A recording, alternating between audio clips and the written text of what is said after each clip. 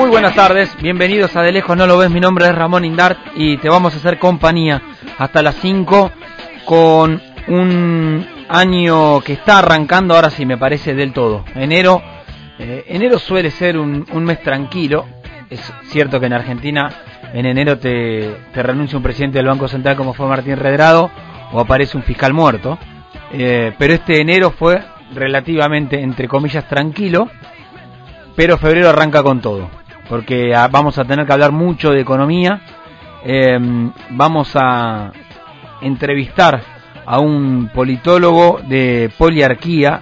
Hay una serie de encuestas que cuando vos mirás la curva, sobre todo, la curva de todas estas encuestas, que me parece lo importante para analizar, no la foto sino la película, le da una preocupación al gobierno extra, y acá está metida la economía. No hay candidato posible si la economía no acompaña. Eso lo supo Marcos Peña, lo sabe el gobierno nacional, y por eso nos vamos a meter en los números de todo lo que está aconteciendo en la agenda, sobre todo salarios. En la semana hice una encuesta en las redes sobre temas paritarias y fui preguntando, increíble, todos 20, 15, 25, casi 30 puntos por debajo de lo que es de lo que fue la inflación.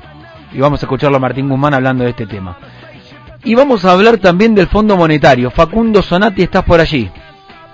¿Cómo le va a Indar? ¿Cómo andás? Muy bien, muy bien. ¿Cómo estás? Desde Santa Fe, seguimos allí. Desde Santa Fe, yo sigo en este retiro espiritual en el campo. No, está muy bien, está muy bien. Mientras que la información esté, la verdad que con la pandemia aprendimos que se puede trabajar de cualquier lado, ¿no?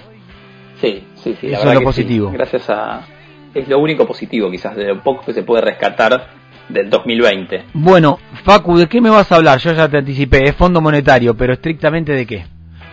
Bueno, habíamos hablado el año pasado de lo que fue la reestructuración de la deuda con los acreedores privados, pero Guzmán no tiene respiro y ahora lo que viene es el nuevo acuerdo con el Fondo Monetario Internacional, que no es otra cosa que una reestructuración, y vamos a hablar de los números, de los plazos y de cómo esto impacta en la economía argentina y por qué es tan importante llegar a un acuerdo con el fondo en los próximos meses.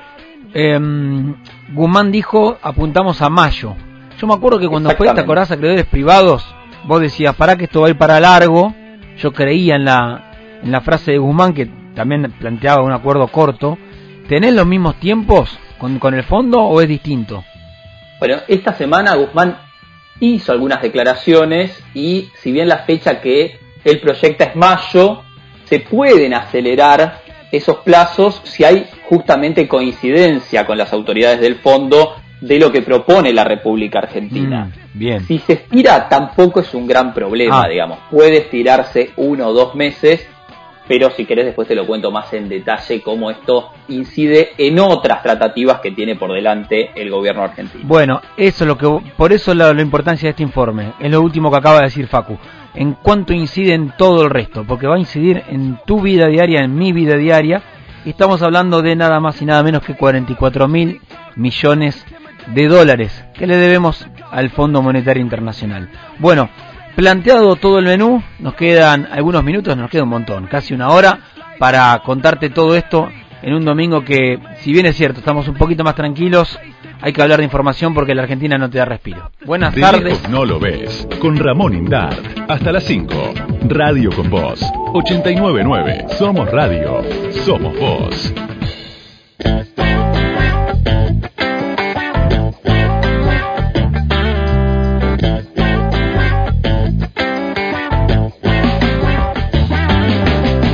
Bueno, y de economía hablamos porque en la semana Martín Guzmán pasó por C5N, sí, con el Gato Silvestre, y habló del tema paritario. También lo vamos a escuchar a Pablo Moyano, pero dio una frase que es un título importante, obviamente va a quedar en el archivo, nosotros lo vamos a guardar y en unos meses vamos a volver a pasarlo, y ahí veremos si Guzmán dio una verdad o si fue una promesa más de un ministro de Economía, cosa que no sorprendería en la Argentina. Salarios, paritarias y precios, de esto habló Martín Guzmán.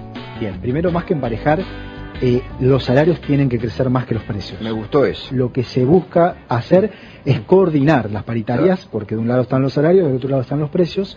La recuperación del poder adquisitivo del salario es una condición necesaria para la recuperación de la economía. Bueno, semana que viene va a haber una reunión entre sindicatos, empresarios y gobierno, digamos las tres patas, para llegar a una suerte de acuerdo de precios y seguramente, aunque el gobierno diga que no le quiere poner un techo, una voz oficial de qué esperan para la paritaria. Acordate de algo, cuando vos estés escuchando del otro lado y te tengas que sentar frente a tu empleador. Guzmán habla de una inflación de cerca del 30% en el presupuesto. Las consultoras privadas hablan de una inflación cercana al 50%. Ferreres, una de las consultoras más importantes, el miércoles dio a conocer en su índice de inflación del 3.6%, solo para enero. Bueno, Pablo Moyano habló en la M750 y se refirió a lo que es control de precios y el bolsillo de los trabajadores. Ojalá que se pueda llegar a ese control de precios que tanto daño le está causando al bolsillo de los trabajadores. Pero yo también lo he manifestado, ¿no? Hay empresarios que no son confiables, principalmente los grandes grupos económicos, ya que ha quedado demostrado en el gobierno anterior cuando se firma la ley antidespidos, cuando se firma el acta para que no haya despidos, pues hicieron totalmente lo contrario. Ojalá que entiendan la realidad que está viviendo en este momento nuestro país, y si se firma un acta no sea por la foto, sino precisamente para que haya un control de precios, que se estabilice la inflación, y ojalá que de una vez por todas, ¿no?, la recuperación económica se vea a través de los salarios de los trabajadores. Bueno, y esto tiene que ver mucho con lo que va a pasar en la política, porque fíjate, a mí cuando empecé a hacer esta encuesta en mi cuenta de Instagram, @rindart, CONICET me dice una persona 7% en 2020 y ya nos adelantaron un 15% para el 2021. Estatales 18%, bancarios 34%, la verdad que fue muy bueno. Personal de salud 10%, me decían metalúrgico 22%, 29.5% en una empresa del Estado, publicidad 25%, 21% periodistas de Chaco. Bueno, todos estaban en este número. ¿Qué mira el gobierno con las encuestas que le están dando bastante mal? 3 puntos. Primero, lo que va a ser la paritaria para que el consumo empiece a tener una senda de crecimiento, que volvamos a consumir. Difícil porque venís de un atraso de salarios hace por lo menos 5 años. En la gestión de Macri nunca le ganamos a la inflación, jamás. Y además tenés a muchas familias endeudadas. Y cuando reactives el consumo, si lo lográs reactivar, van a faltar dólares para importar. Eso genera escasez de los productos y eso hace que los precios sigan subiendo. Y vos tenés que tener cuidado en un año electoral. Entonces, ¿qué va a buscar hacer el gobierno? Pisar la tarifa, va a rediscutir, digo bien, todas las tarifas públicas, que es lo que ya planteó Cristina Fernández. Pero el problema, que es lo que después vamos a hablar con Facu, es que cuando vos pises todo, salvo los combustibles evidentemente, subieron más del 10% solo en enero, impulsados por YPF, que es mayormente estatal. Cuando vos pises todo esto, el Fondo Monetario te va a decir, no, vos no podés pisar esto, porque esto va a agrandar el déficit. Bueno, esa es la discusión que hoy tiene Martín Guzmán. Desde aquí, que decimos como asalariados, más esperemos que la paritaria le gane la inflación, por lo menos que la empate, porque no hay que hablar de aumentos, hay que hablar de salarios que le acompañen a la inflación, y la verdad que venimos perdiendo sistemáticamente, como te digo, hace 5 o 6 años. Fondo, salarios y la última pata, que es la vacunación. Si la vacunación no está, la economía no va a terminar de arrancar, porque la gente no va a salir, porque va a haber mucho miedo todavía con el COVID y porque vas a tener que ir abriendo y cerrando. Recordemos, Nicolás Kreplak, viceministro de Salud de la provincia de Buenos Aires, dijo: la segunda ola se viene para invierno. Atajate. Y hay algunos dirigentes que todavía no quieren dar de baja las PASO. Bueno, y lo último, antes de ir a escuchar un poquito de música, a la primera tanda, tema clases, que me parece que es central en la ciudad de Buenos Aires. Arrancan el 17 de febrero parcialmente, y en provincia lo mismo, en provincia de Buenos Aires. Después cada provincia va teniendo su calendario, casi todas tienen el 1 de marzo, otras tienen el 15. Andás fijándote en tu provincia qué decidió cada ministerio. Esta semana va a ser clave si vos sos padre y decís, che, pero a mí no me dijeron nada. Bueno, el lunes, cada escuela en la ciudad, por ejemplo, le tiene que decir al Ministerio de Educación de Soledad Acuña, mira, este es el protocolo que nosotros tenemos armado y así queremos arrancar. A partir de eso, y que el ministerio lo apruebe, cada escuela te va a mandar un correo a vos, padre, y te va a decir, mira, tu hijo tiene que ir tal día, de tal manera y a tal hora. ¿Sí? Así que tengan un poquito más de paciencia. Vuelta a clases. 2 frases que me parecen importantes. Daniel Goyán, ministro de Salud de la provincia de Buenos Aires, la estrategia de la provincia va a ser arrancar una semana sí, una semana no. Por eso es que dice, no es conveniente pensar tan de golpe. No vemos una situación en donde sea conveniente empezar tan de golpe. Nosotros preferimos ir de poco más despacio, digamos, ¿no? Y hay sintonía entre el gobierno y los gremios docentes porque los dos básicamente son peronistas. Entonces está todo bien, está medio hablado en off y los gremios van a acompañar. Distinto es en la ciudad, donde sistemáticamente también la ciudad se enfrenta a los gremios docentes, diciendo que están todos ideologizados, que solo hacen política, y los gremios docentes que la verdad que cada vez que Soledad Acuña abre la boca, lo único que saben es criticar y pararse enfrente. Eso por suerte se calmó en las últimas semanas, pero me parece interesante lo que dijo Trota de, bueno, ¿saben qué? Si hay intransigencia a los dos lados, acomóden los tantos y empiecen a hablar. Particularmente en la ciudad de Buenos Aires, como en aquellas jurisdicciones donde hoy hay instancias de conflicto, le pido al propio jefe de gobierno de la ciudad que se involucre en diálogo con los sindicatos, porque los otros días hubo una reunión con los sindicatos, no estuvo ni siquiera la ministra, no fue un funcionario de tercer nivel a la reunión. Entonces creo que ahí tenemos que ser conscientes, en un momento tan complejo como el que estamos, más allá que yo por momentos observo que hay posiciones de intransigencia en ambos lados, la principal responsabilidad la tiene el Estado. De acuerdo con eso, el funcionario no era de tercer nivel, eso no es así, era Manuel Vidal, encargado de las escuelas porteñas, un funcionario joven, 31 años, que pasó con Finocchiaro en provincia, también pasó por Nación, y ahora está con Soledad Acuña. Bueno, la vuelta a clases ya es un hecho, así que eso es una muy buena noticia. Vamos a escuchar un poquito de música y después seguimos. Se vienen los numeritos de Facundo Zonati, dale.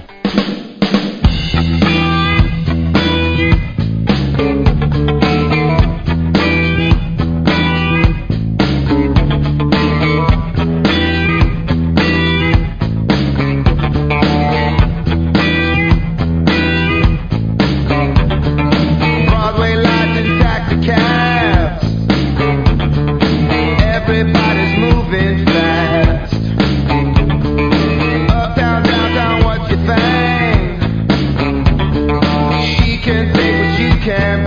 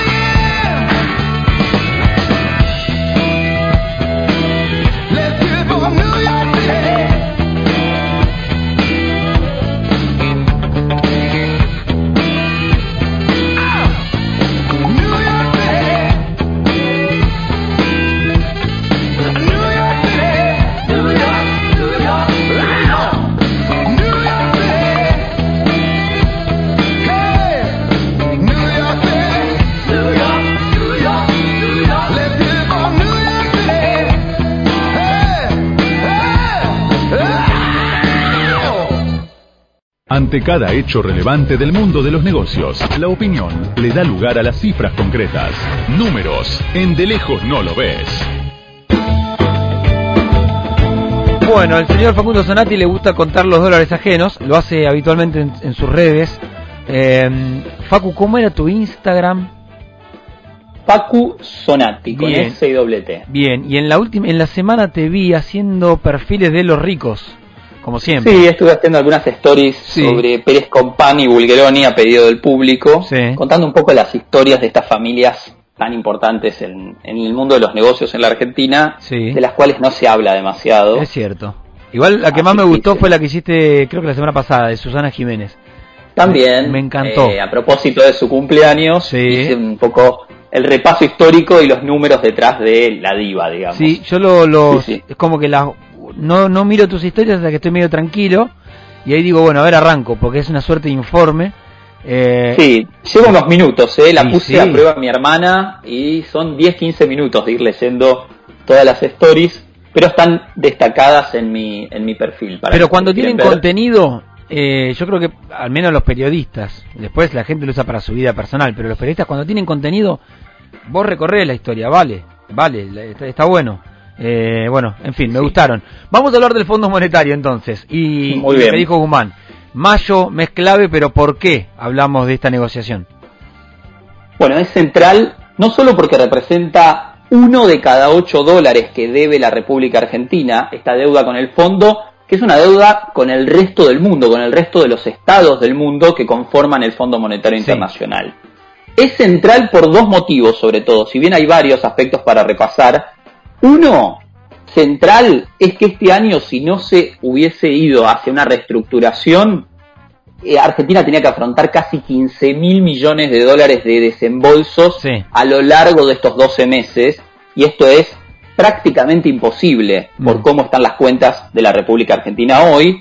Entonces, uno de los grandes puntos es aplazar los pagos al menos un par de años, y por otro lado, porque cerrar esta negociación también de alguna manera allana el camino para que la Argentina vuelva al mercado de capitales en el mediano plazo y logre financiamiento tanto público como privado para crecer.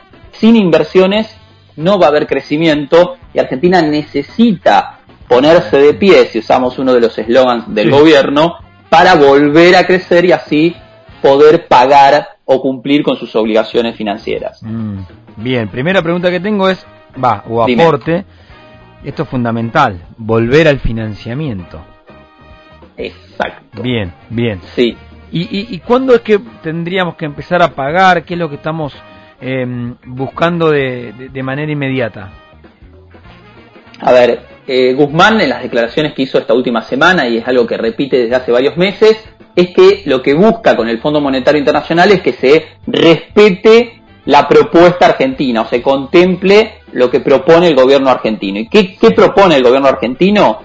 Espera comenzar a pagar en 2025. Bien. Es decir, no solamente allanar el camino y liberar de obligaciones al gobierno actual, sino también la primera parte del próximo mandato esté liberada de deudas con respecto a lo que tiene que ver con el fondo. Con los acreedores privados es un año antes. En 2024 hay que empezar a pagar la deuda con los acreedores privados. Con el fondo sería a partir del 2025, y eso tiene que ver también con una política de mediano plazo que propone la actual administración en búsqueda de un sendero de consolidación fiscal y monetaria, que básicamente no es otra cosa que equilibrar en las cuentas del fisco. Hoy Argentina tiene un déficit monumental, y en los próximos de 3 a 5 años el gobierno debe buscar equilibrar esos números para justamente bajar la inflación y también tener de alguna manera controlado el tipo de cambio. Bien. Eso es lo que le pide al fondo, plazo para ordenar los números.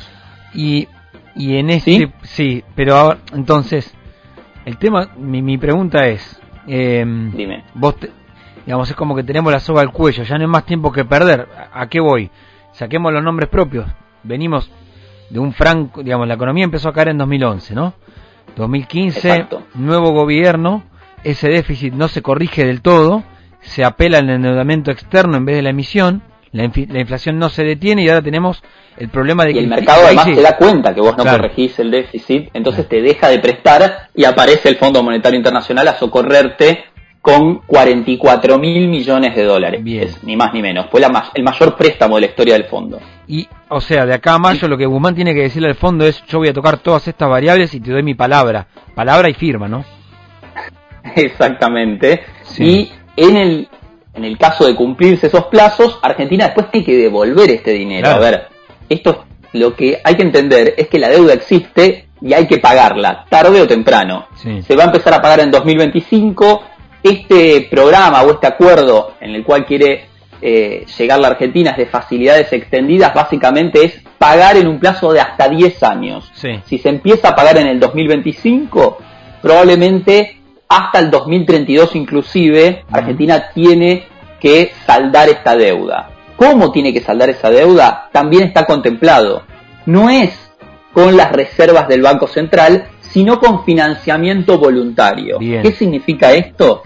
Argentina tiene que volver al mercado de capitales, tiene que conseguir financiamiento privado para cancelar en los próximos 10 años la deuda con el resto de los países a través del Fondo Monetario Internacional. Por Esto eso también es importante. El título, cuando el título en los portales es tienen que darle una señal al mercado, traducido es esto, para que te vuelvan a prestar. Exactamente, porque el mercado tiene y mucho dinero líquido. Lo que pasa es que la Argentina incumple sus compromisos, pero tiene que demostrar que puede volver a el sendero, digamos, del orden en materia financiera para que el mercado vuelva a prestarle a la Argentina, no solo al sector público. Esto también es muy importante lo que ocurra de acá a mayo para el sector privado, algo que también habíamos hablado cuando se cerró el acuerdo con los bonistas privados, porque ordenar las cuentas públicas también facilita el acceso al mercado de capitales para el sector privado, que es central para concretar inversiones y volver al crecimiento. ¿Y por qué? Ahora bien, dale, seguí. No, y como cierre de eso, dentro de este plan no se descarta que el fondo tenga en cuenta, digamos, que Argentina cumpla con todos su propuesta, digamos, de acá al 2025, y que quizás te vuelve a refinanciar de alguna manera esa deuda con nuevos créditos a más plazo y con otras condiciones, digamos. Pero esto ya estamos hablando en 2025 en adelante. Bien. ¿Y por qué en uno de los ítems del informe me dijiste, me agregaste la deuda con el Club de París? Bueno, ¿dónde entra eso? Esto es central. Con cualquier economista que hables te va a decir que un acuerdo con el fondo es clave a la hora de pensar en reprogramar la deuda con el Club de París, que es otro organismo internacional formado por distintos países, que Argentina también se transformó en un deudor con estos países a través del Club de París. Bueno, esta deuda son otros 2 puntos del PBI, para que la gente entienda. Estamos hablando de 13% del PBI en el caso del Fondo Monetario. Bueno, al Club de París le debemos otros 2 puntos del PBI, poco más de 8.000 millones de dólares, que de arreglarse o de acordarse la deuda con el Fondo Monetario, el siguiente trabajo que tiene que hacer el ministro Guzmán justamente es sentarse a negociar con el Club de París y también renegociar esa otra deuda que tiene la República Argentina. Sin acuerdo con el fondo, no hay reprogramación de la deuda con el Club de París. No hay nada. Sin acuerdo con el fondo. Exactamente. No, obviamente. A ver, todo hace pensar que se va a llegar a un acuerdo. ¿Será en abril? ¿Será en mayo? ¿Será en agosto, como fue con los acreedores privados en el 2020? Lo sabremos en los próximos meses. Sí se va a dar este año y es central que se dé, por esto que te comentaba, para volver a generar cierto crédito, cierta confiabilidad al resto del mundo de que Argentina puede pagar sus deudas. El tema es, y ahí está la pata política, que Guzmán obviamente lo sabe. En la semana, el jueves, hablaba con Federico Furiase, el economista, y en un momento él, dando su visión como economista, decía: es cierto que la elección de medio término después te genera un clima económico más adelante. Entonces, mi pregunta, más que mi pregunta, es mi teoría es: la economía, la política lastima la economía en los años electorales. Nos pasó en 2017, me acuerdo que el gobierno planchó todo lo que tenía que aumentar y después se vienen unos aumentos furiosos de octubre a diciembre, pero mi pregunta y mi teoría al mismo tiempo es, si vos no tenés un buen resultado electoral en medio término, los 2 años que te quedan, agarrate. Es claro. Muy difícil eso. Muy cuesta arriba va a ser, sí. Sin lugar a dudas. Hoy por hoy, digamos, hablando de tarifas, hablando de todo lo que tiene que ver con ampliar el gasto a través de subsidios, está en discusión justamente porque vos tenés que demostrar todo lo contrario. Claro. Achicar el déficit, pero por el otro lado te juega en contra que en octubre hay elecciones, y que si vos hoy aumentás las tarifas, obviamente va a estar muy mal visto por la sociedad y te puede jugar muy en contra de las urnas. Es que más que mal visto, viste lo que yo decía al principio, no hay candidato que aguante. Más que mal visto es una situación, si tu situación personal es lastimosa, y vas a votar lo que sea para que cambie algo.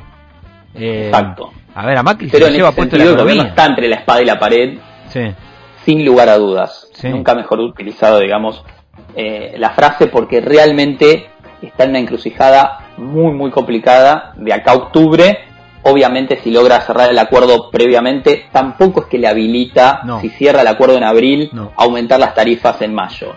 Porque las elecciones van a estar muy cerca y yo creo que todo se va a postergar para después de las elecciones. Además, eso está claro. Por suerte, Guzmán igual aclaró y definió que de alguna manera se terminan pagando ese congelamiento de tarifas. Obvio. Habló o con endeudamiento o con nuevos impuestos.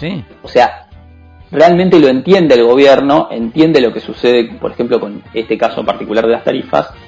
Ahora hay que ver cómo ejecuta o cómo acciona con respecto a ese problema. Que saberlo saben. El tema es que la semana que viene, con la reunión entre las 3 patas del Estado, empresarios, sindicatos y demás, si en esa reunión, que para mí va a ser fundamental, no ceden un poco todos, vamos a seguir en esa tensión constante que va a ser paritarias, salario, precios, con la repercusión en la inflación, más el tema tarifas, va a ser invivible.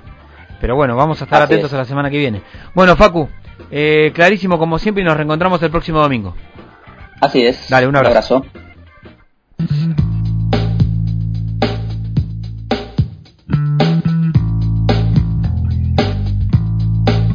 Puedo ver y decir, puedo ver y decir y sentir, algo ha cambiado, para mí no es extraño. Yo no voy a correr, yo no voy a correr ni a escapar de mi destino. Yo no pienso en peligro. Si fue hecho para mí, lo tengo que saber, pero es muy difícil ver. Algo controla mi ser, en el fondo de mí, en el fondo de mí veo temor y veo sospechas con mi fascinación nueva. Yo no sé bien qué es, yo no sé bien qué es, vos dirás, son intuiciones verdaderas alertas. Debo confiar en mí, lo tengo que saber, pero es muy difícil ver. Si algo controla mi ser, puedo ver y decir y sentir. Mi mente dormir bajo tu influencia.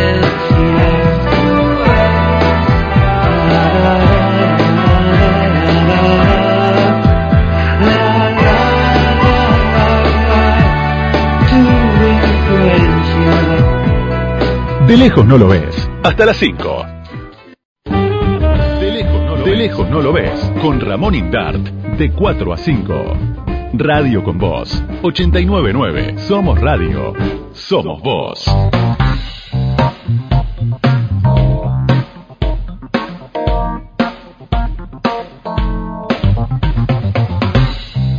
Bueno, muy bien, seguimos aquí en De Lejos No Lo Ves hasta las 5, te hacemos compañía. Vamos a hablar ahora con Lucas Klobovs, espero decirlo bien, politólogo, magíster en estadística y opinión pública y jefe de investigaciones políticas de Poliarquía. Lucas, buenas tardes, gracias por atendernos. Hola Ramón, ¿qué tal? Buenas tardes. Bien, ¿dije bien tu apellido o más o menos? Sí, no, impecable. Bien, impecable. Bueno, buena noticia. Muchas Lucas, gracias. Estaba viendo los últimos números y abrí el programa hablando de la dificultad de la curva que está viendo el gobierno en las encuestas, no solo la de ustedes de Poliarquía, sino la de Sinopsis fue bastante fuerte también. Entiendo, me contaban en gabinete, cuando preguntaba por las elecciones y los candidatos, me decían, mirá, la curva de las encuestas nos está dando bastante abajo, así no hay candidato que aguante, sino impulsar la economía. No es una novedad, también decíamos, a Macri se lo llevó puesta la economía, vos podés poner el mejor candidato de todos, pero si la economía no va bien, preguntale a María Eugenia Vidal, perdió por más de 20 puntos. Y no te digo que me llamó la atención, pero me pareció muy interesante el análisis de ustedes, porque va en relación al coronavirus, pero meten el tema económico, y la verdad que el número al gobierno entiendo que le debe estar preocupando, y quería ver cuál era tu opinión de lo que están observando. Bien. Mira, a ver, para poner un poco primero en contexto. Dale. En primer lugar, nosotros venimos midiendo clima de opinión en relación al coronavirus ya hace prácticamente un año. Sí. Y lo que vemos es que desde que comenzó la cuarentena, en marzo del 2020 hasta hoy, los indicadores de apoyo al gobierno en relación a cómo está manejando el coronavirus y después los indicadores económicos están a la baja. Sí. Para poner brevemente en números, a principios de abril, 8 de cada 10 encuestados aprobaba lo que estaba haciendo Alberto Fernández en relación al manejo de la pandemia. Sí. Hoy en día ese valor bajó a 38 y por tercera medición consecutiva hay más gente que desaprueba lo que está haciendo el gobierno que aquellos que aprueban. Sí. Entonces, eso sumado a que más aproximadamente el 60% de los encuestados menciona que está peor económicamente respecto al inicio de la pandemia, presenta un contexto, no te diría irreversible de cara a las próximas elecciones, pero sí un contexto para tener en cuenta dentro de el gobierno. Sí. Si hubiésemos tenido elecciones tal vez en un contexto sin pandemia, el contexto sería otro. Después otro elemento a tener en cuenta es Poliarquía viene desarrollando ya desde el 2006 un índice de optimismo ciudadano. Sí. Que entre otras cosas mide si en la sociedad prevalece el optimismo o el pesimismo. Sí. Y lo que analizamos es que que funciona como un buen predictor electoral. Sí. Cuando prevalece el optimismo tiende a triunfar el oficialismo y cuando prevalece el pesimismo la oposición pierde. Hoy, si las elecciones fueran hoy, los valores de optimismo o pesimismo están en valores muy similares a la elección del 2009, donde el oficialismo en aquel momento perdió diputados. Clarísimo eso.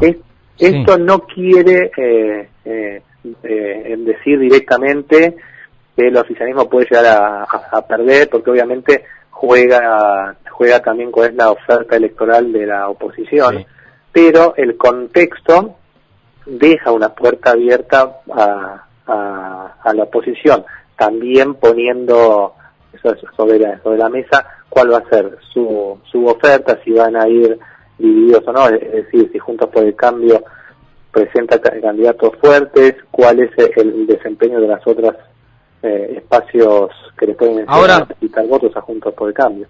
Lucas, estamos hablando con Lucas Klobovs, magíster en estadística y opinión pública de Poliarquía. Si vos tenés que mirar, cuando vos mirás un número y decís, el otro día me decía un encuestador, mirá, si la baja empieza a ser sistemática con la curva y de 40 pasás a 30, ¿no? de positiva, y de 30 pasás a 20, digamos, ya entras en un terreno de la tragedia electoral directamente. ¿Cuál es un número aceptable en este contexto económico para llegar a una elección? A ver, mira, primero una cuestión es cómo está, cómo has visto el gobierno en relación a cómo está manejando el coronavirus, Sí. y otra es Sí. el apoyo general. Bien. Hoy en día el apoyo general del gobierno está algo por encima de el apoyo en relación al coronavirus. Bien. Pero hoy en día, para poner en números, está más o menos dividido entre quienes apoyan y quienes critican al gobierno en mitades iguales, 50 y Bien. 50 aproximadamente. Bien. Son valores que obviamente son mucho más bajos respecto a meses atrás, pero siguen siendo valores relativamente sólidos para presentarse en una elección. Ahora, y retomo un tema que vos planteaste antes, hay que ver de acá a octubre o agosto, si se mantienen las PASO, si lo que termina pesando más a la hora de votar un candidato es el impacto económico o el temor y la preocupación por el coronavirus. Mirá vos lo pones lo pones al mismo punto. Hay mucha bibliografía en el mundo Ajá. que habla Ajá. del peso económico en el voto. Sí. ¿Sí? Pero también hay investigaciones Trump. que, por ejemplo, Mirá. y después también hay bibliografía teórica con ejemplos que muestran cómo ante determinadas ocasiones puntuales eso genera un impacto muy fuerte. Lo que le pasó a Alberto Fernández con un salto en la popularidad una vez Sí. que se produce el primer contagio, Ujú. eso es una explicación de lo que de un fenómeno mundial que ante situaciones excepcionales Sí. la población tiene miedo y se Y encolumna acompaña. detrás del líder. Sí. Ahora hay que ver si ahora genera el efecto inverso. Sí, es que era inevitable también, pero es Exactamente. así. Ese es el tema, me parece que más hay que seguir. Si lo que más va a pesar ahora es ¿qué puede llegar a suponer? Si la economía, imaginemos un escenario que empieza a levantar, pero en un contexto de una segunda ola muy fuerte, ¿qué va a pesar Claro, más? claro. ¿La economía o la segunda ola? Eso es un tema a seguir. Por eso la carrera también a contrarreloj, en la semana escribía yo en perfil y decía esto de que me lo reconocían en salud, de bueno, mira, el plan de vacunación tiene que aceitarse y cuando arranque no tiene que parar porque nos lleva puestos. Kreplak dijo la semana pasada que la segunda ola se venía en el invierno. Exactamente. Entonces, es muy difícil. Sí.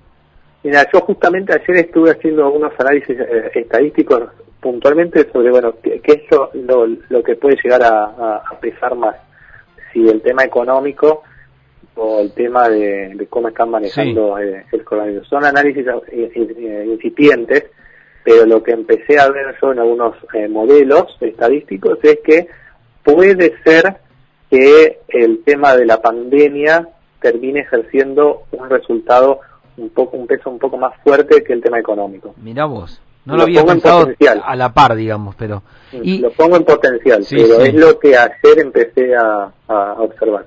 ¿Hace cuánto que estás en poliarquía? En poliarquía van a ser casi 9 años. Bien, entonces me viene muy bien para la pregunta. La legislativa del 2009 la pierden con De Narváez, la legislativa del 2013 la pierden con Massa, la legislativa del 2017 van todos divididos, pero digamos gana el oficialismo. Sí. Mi pregunta, que creo que no lo vamos a saber hasta después de la elección, es si la sociedad va a ver que este gobierno fue la continuidad del kirchnerismo o vio algo nuevo para darle un voto de confianza más. Es imposible saber eso. A ver, efectivamente, como vos mencionás, hay en las encuestas que nosotros vemos, la sociedad hace un paralelismo bastante grande en el actual gobierno y los gobiernos finalistas y anteriores. hace bien Básicamente porque Cristina es vicepresidenta, pero aparte se solapa la mirada respecto a quién es el que toma las decisiones. Y es el gran karma de Alberto Fernández hoy. Exactamente. Es impresionante. Exactamente.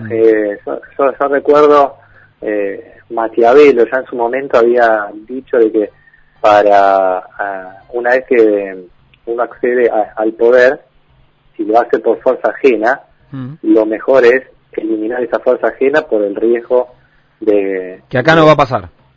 Que acá es imposible porque, entre comillas, la fuerza ajena está dentro del mismo gobierno. Algo que hizo bien Néstor Kirchner en las legislativas con Duhalde en 2005. En 2005. Cuando puso como candidata a Cristina y venció a Chiche Duhalde. Sí. Y ahí el kirchnerismo que quedó claro que era la nueva fuerza política que gobernaba el país. Cuando a Néstor se lo acusaba de que en campaña iba a terminar siendo un títere de Eduardo Duhalde. Sí, sabes que se lo pregunté años después a Duhalde y él desmiente que haya sido un títere porque él dice, yo no me metí en política después, yo solo goberné y dejé a Kirchner, como diciendo, bueno, no me ganó. Me acuerdo que Cristina le pegó un palazo electoral a Chiche Duhalde que lo barrieron del mapa. Fue así, a partir de ahí nunca más se discutió la hegemonía del PJ, hasta que llegó Massa. Bien. Exactamente. Lucas, fuiste muy claro, te agradezco el tiempo y nos volveremos a encontrar cuando tengan algún estudio más. Al contrario, muchas gracias a vos. Muchas gracias. Lucas Klobops, politólogo, magíster en Estadística y Opinión Pública, jefe de investigaciones políticas en Poliarquía.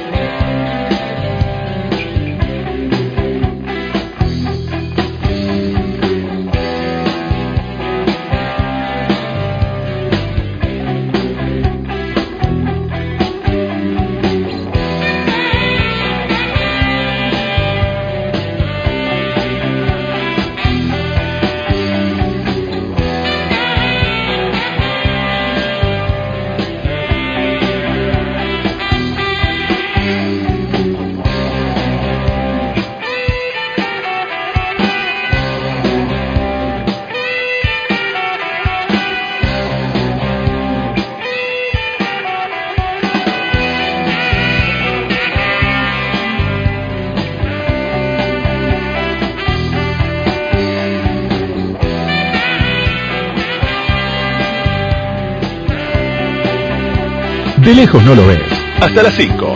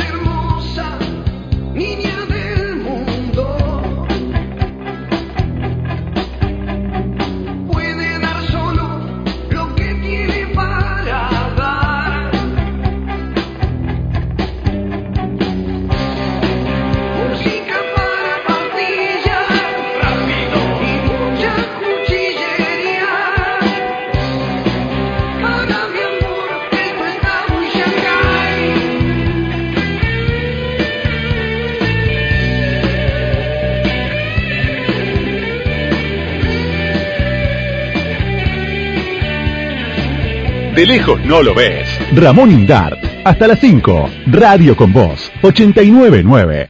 De lejos no lo ves. Con Ramón Indart, hasta las 5. Radio con Vos, 89.9. Somos radio, somos vos.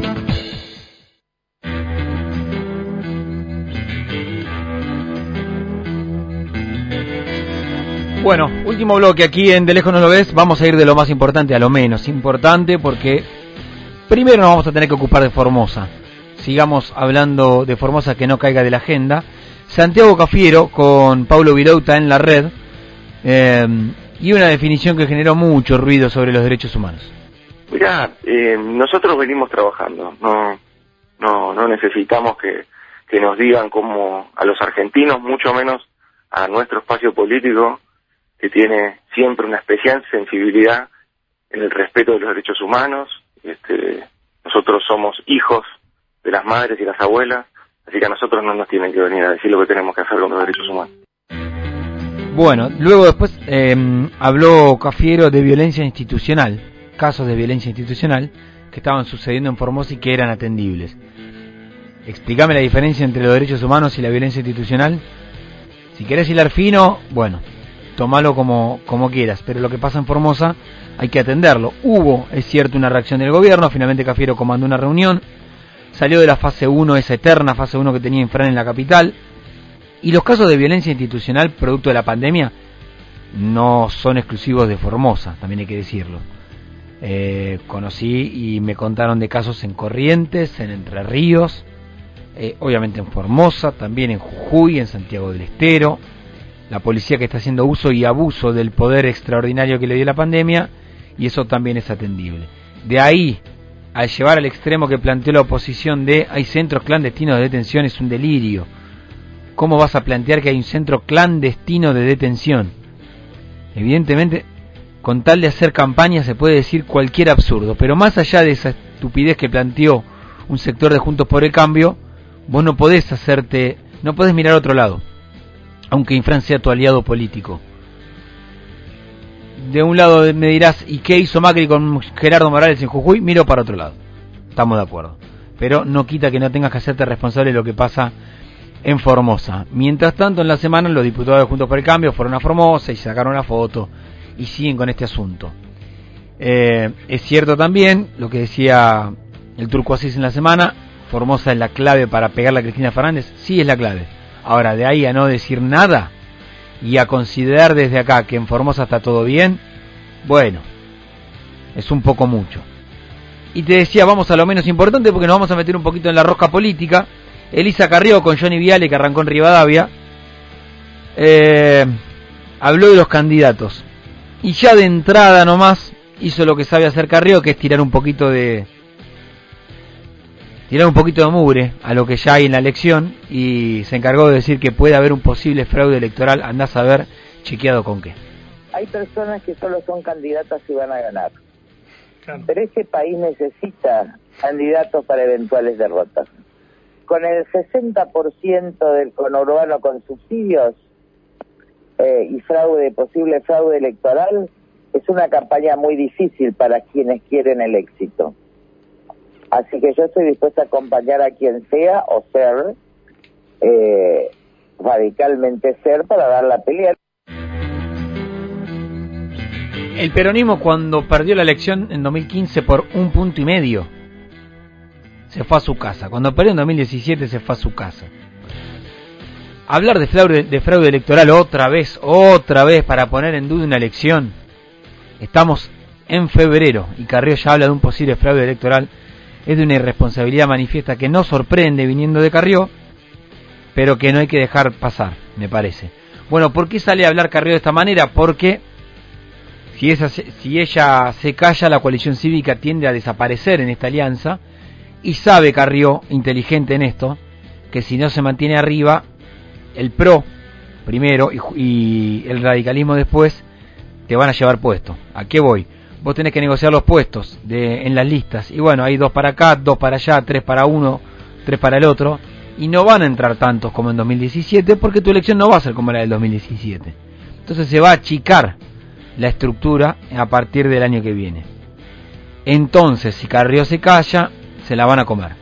Y la presión sobre Vidal está. Yo me juego un pleno. A mí me dicen que Carrió va a ser candidata en provincia de Buenos Aires. Anotalo. Hoy es 7 de febrero, digo bien, 5, 6, 7, 7 de febrero, bueno, a mí me dicen que va a ser candidata, que todavía no lo va a decir, pero que Larreta ya le dijo, mira, todo bien María Eugenia, pero si vos no jugás en esta, a mí me complicás lo que puede ser el 2023. Le había dicho Larreta, traeme a alguien que mida como vos y no hay ningún problema, te corres. Bueno, después Vidal quiere volver a la ciudad, quiere, me parece, suceder a Larreta en la ciudad, pero viste, es cuestión de moverse un poco. Así que habrá que ver. El que tiene algún lío dentro del peronismo, volcándome para el otro lado, es Sergio Berni, que dice que quiere ser candidato a diputado, que quiere liderar, mirá vos, quiere liderar la lista de diputados, pero tiene un problema con lo que es la fuerza, la policía bonaerense, que otra vez empezó a hablar de conflictos sindicales, vamos a decirlos así. Así que habrá que ver qué es lo que pasa. Después pregunté también, ¿Kicillof va a armar una tropa propia? No, me aseguran que no, que Kicillof hace política de otra manera. En la semana el bloque del Frente de Todos se reunió por Zoom y hubo una catarsis tirándole bastantes palos al gobernador, diciendo que se llenaron a ciegas, que no los está escuchando mucho. Ahí en La Plata no le dan tanta injerencia a esto, dicen, y sí, si no son nuestros. Es lógico que pase. Salió en su defensa el Cuto Moreno, se reunió Bianco en la semana con el Cuto Moreno, Facundo Tignanelli, que es el jefe político ahí del Frente de Todos, y la mano derecha de Máximo escuchaba, no dijo mucho, pero bueno, se está empezando a observar un ruido. En realidad el mayor cuestionamiento que se le hace a Kicillof es que hay una mesa chica que no abre el juego. Algunos dicen, sí, no le abre el juego que a los intendentes para que negocien algún porcentaje de lo que se maneja. O sea, los intendentes diciendo, dame algo. Bueno, no sé. Lo cierto es que la crítica está. Arrancó la campaña con todo. Lo último, en la semana le dije a alguien que estaba al lado de Quirós, ministro de Salud de la ciudad, che, ¿vas a ser candidato? Y la respuesta de Quirós es medio como, ¿te parece? Tengo un par de quilombos más importantes que pensar en ser candidato por la ciudad de Buenos Aires. Bueno, dicho esto, ahora sí, vamos con los agradecimientos, dale.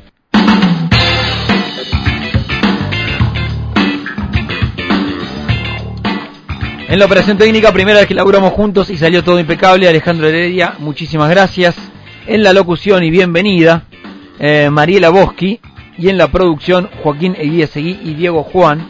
Se va rearmando el equipo de la productora de Vocación. Gracias a Héctor Calos y a Mario León en Vocación. Y también a Radio Con Vos por la oportunidad, como siempre digo, y por la libertad. Es un programa que sale y decimos lo que queremos, cuando queremos y dónde queremos.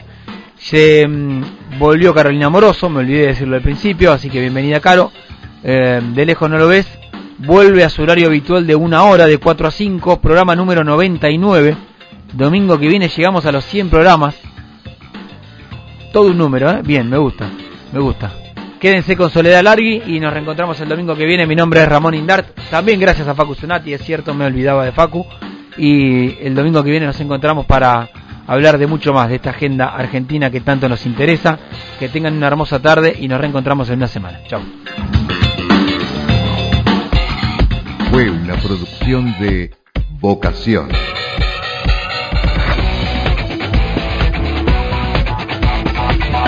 www.vocación.net